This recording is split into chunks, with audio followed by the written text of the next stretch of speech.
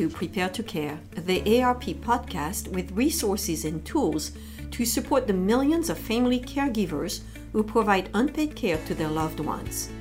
I'm your host, Marie Pierre. This week we're interviewing AARP Texas State President Charlene James, who is here to talk about AARP caregiving resources. This is where we get the name for this podcast. Charlene will cover what AARP has to offer locally, online, and what you should do to start thinking about when you start putting together a caregiving plan. Charlene, welcome to the podcast. Thank you.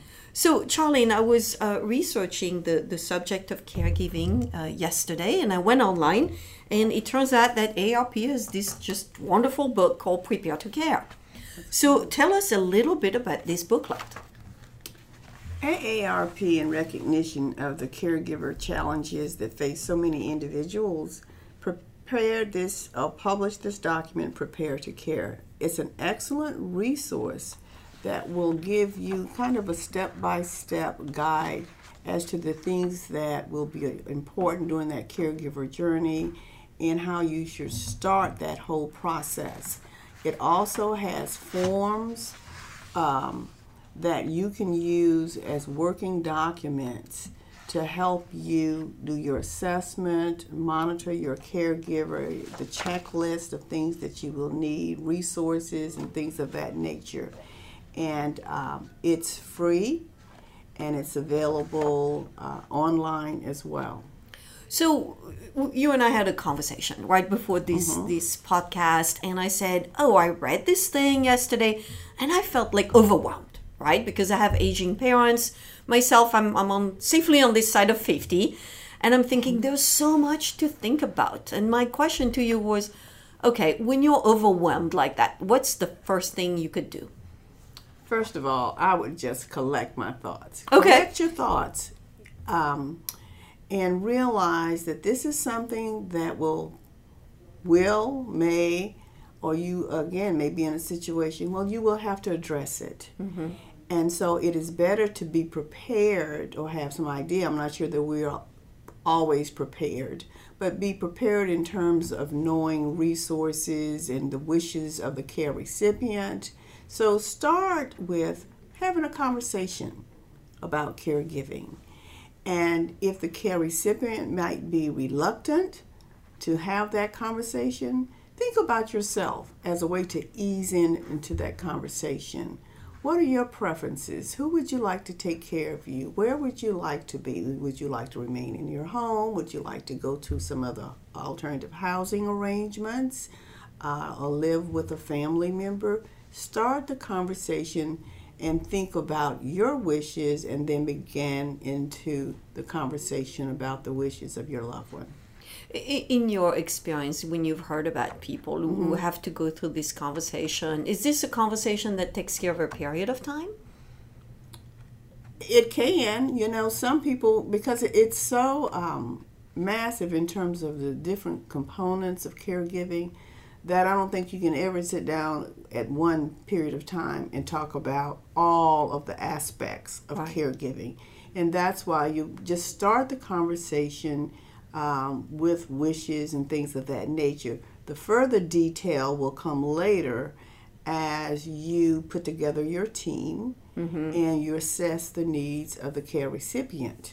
But I would not try to address all of the issues associated with the caregiving responsibility at one time. Because it's too much, right? It's too much. It's too much. There are too many aspects of it. You could be the financial piece, housing, supportive services, transportation. So just start the conversation. So start somewhere, right? Start somewhere. So let's imagine you start somewhere. For me, it's like, I just started with my mom, and she said she finally accepted that I would take her to a doctor here in Houston. So, that conversation just started, and I anticipate she's going to have more needs, going forward. So you start this conversation, then what? What's your second step? After the conversation, because I think through the conversation you will be able to determine probably what preferences she has regarding, again, housing, what she likes. And I think it's important to really try as much as you can to respect the wishes of the care recipient. Sometimes we tend to jump in and say, this is best for you, this is best for you. But let's not forget, if the care recipient is able to make some decisions and express his or her opinions, we should respect that. And once that you've determined what is the level of need that is required, then you can begin to form your team. Forming your team. Right, because it may be a situation where there's a period of time during the day that she can remain by herself, or she may need 24-hour care. And based on what those needs are and how, what you've identified, then you begin to put together the team that will be necessary to support her in her environment. So tell us more about that team. I can think, in the times in my life when, I was part of a caregiving team, it always seems like there's a person that feels that they're doing more than the rest. And you're smiling here. For those who are listening, Charlene is smiling and laughing. Yeah, so tell us more. How is that team being put together? You know what? I think you have to be very realistic. Yes, I've gone through that experience. Everybody will probably bring something different to the team. And while we might think that, he or she can do that, really, you never know how people react to the fact that their loved one might be, their health challenges there that they can't really, deal with. Yeah. That there is not the mother that they knew and things. And also, you remember, older adults really pride themselves in maintaining their independence. So it is hard when you see that decline in mobility or cognitive ability. And so realize and get people's opinion. Ask them, what is it that you think that you can bring to our team in terms of supporting mothers' caregiver needs? And you may find out that perhaps maybe that area of expertise is not there among family members, and you have to go to the community or other resources. But from that discussion and conversation, that will help you to develop the plan that, within the family, there's, Aunt or Joe or somebody who can help with the meal preparation. There may be someone else who can help with transportation to the doctor. Others who might be very handy around the house. They can help to do things around the house. So I think based on that initial conversation with family members or those individuals close to him or her, you will begin to develop your plan of action. I think you're making a very good point here. I think sometimes in family we're like, I'm taking care of mom, I'm taking her to the doctor, so it's fair that you should do the finances. But maybe Brother Joe is not that good at the finances. And then you're bringing another point. It's like maybe some of us don't think outside the family, but there are actually lots of resources outside the family. That's right. So tell us a little bit more about that. Well, the other thing is, and again, on the front end, I would say before we really have to address kind of a caregiving issue, start looking at what resources are available in the community. Just to educate yourself, to know that there are programs, if adult daycare is required, that there are those programs out in the community. Find out what the eligibility requirements are. If it's a senior center that would help promote her continued socialization, find out about those. So start, doing your own little assessment of the community resources that might be available. Sounds like it's like everything else in life. It's like, like moving into a new neighborhood. Go scout the neighborhood, see what's out there, right? Talk to people and kind of see what maybe their feedback might be about an agency. But what I would stress is that talk to professionals, because sometimes when you talk to people who, and we have them in our families that know it all, they may not necessarily give you the best information or the most correct information. And so when we're talking about eligibility issues, in particular, public benefits. Talk to the people who are trained and knowledgeable about those areas. So, what comes up with me, I'm listening to you, and I'm a little bit of a know-it-all, right? It's like, oh, I got this. I have a job, I've raised children, I've got this. I don't need professional help, right? So for some of us who are a little bit reluctant, who think that, maybe, we feel maybe sometimes we let our families down, that we can take care of them like all by ourselves. What's your advice for those of us who feel that way? Yeah. First of all, I would say don't try to be the family martyr. There are resources out there. You have to take care of yourself.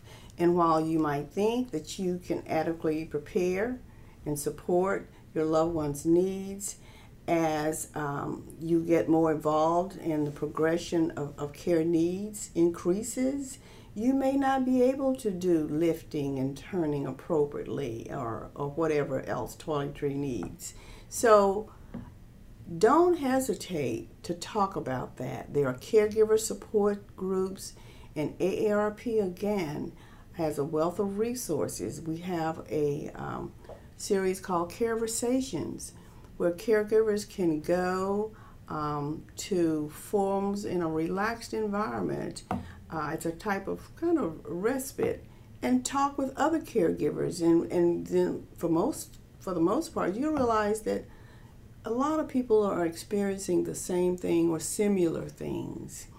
And there are respite programs where you can take your loved one, or someone can come into the home and provide you relief. You must take care of yourself. So tell us more. The Careversations? Careversations is AARP sponsored. Okay. And within the city of Houston, those forums are held usually on the weekend at restaurants or other venues that are, provide a very relaxed environment.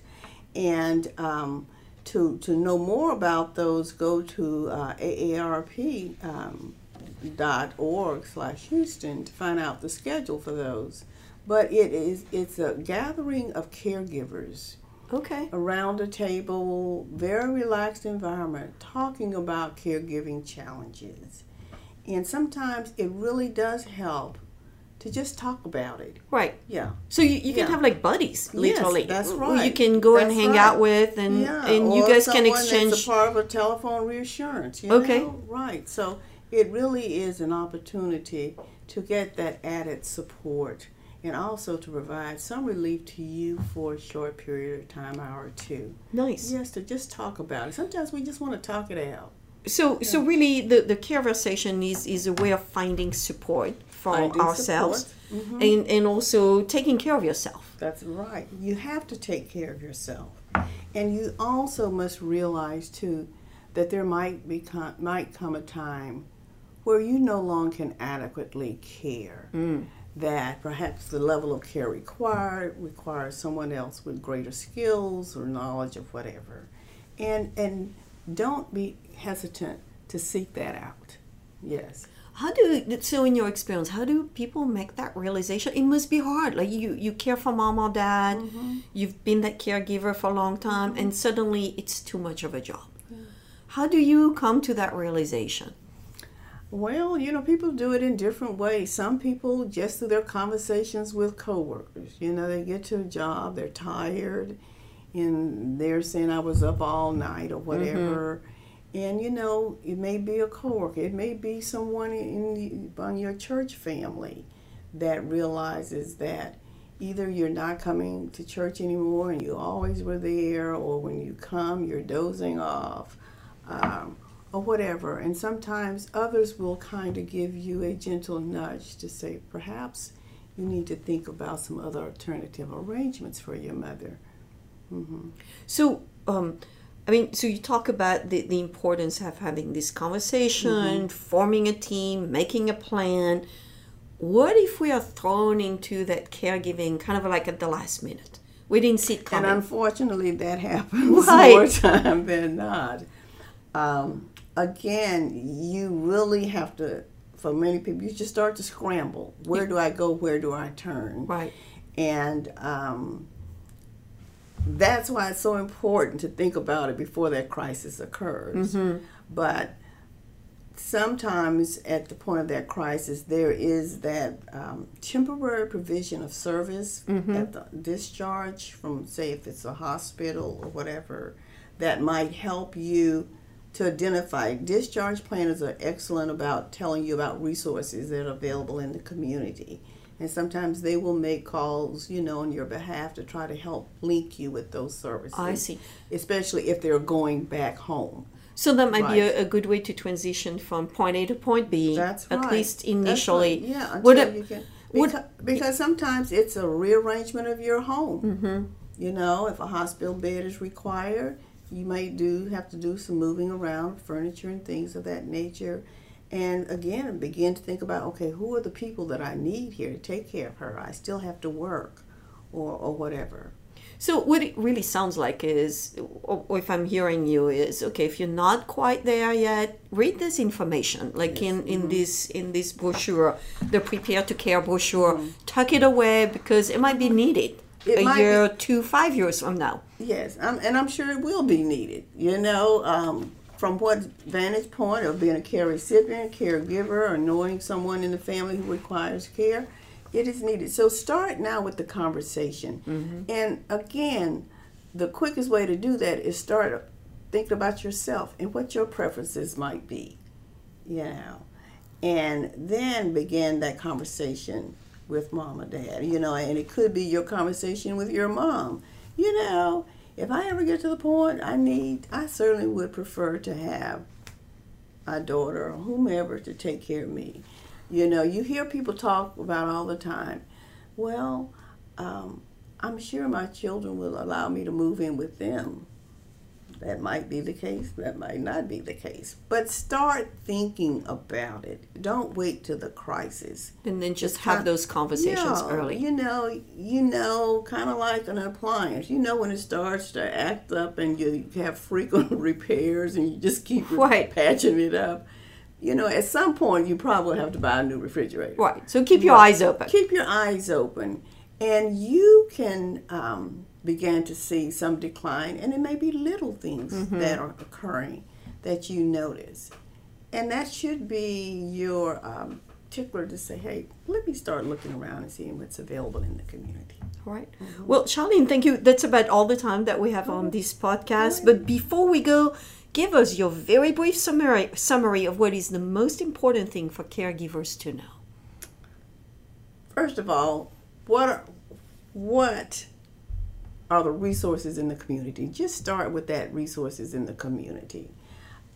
Recognize that if there's some indication that caregiving is forthcoming, that you will need it, or your family members, start the conversation. I can't emphasize about starting that conversation. It may not cover everything that you would have to include, but start it. And if you have to start it about your own care needs and preferences, do that. Don't forget about the care recipient, his or her wishes.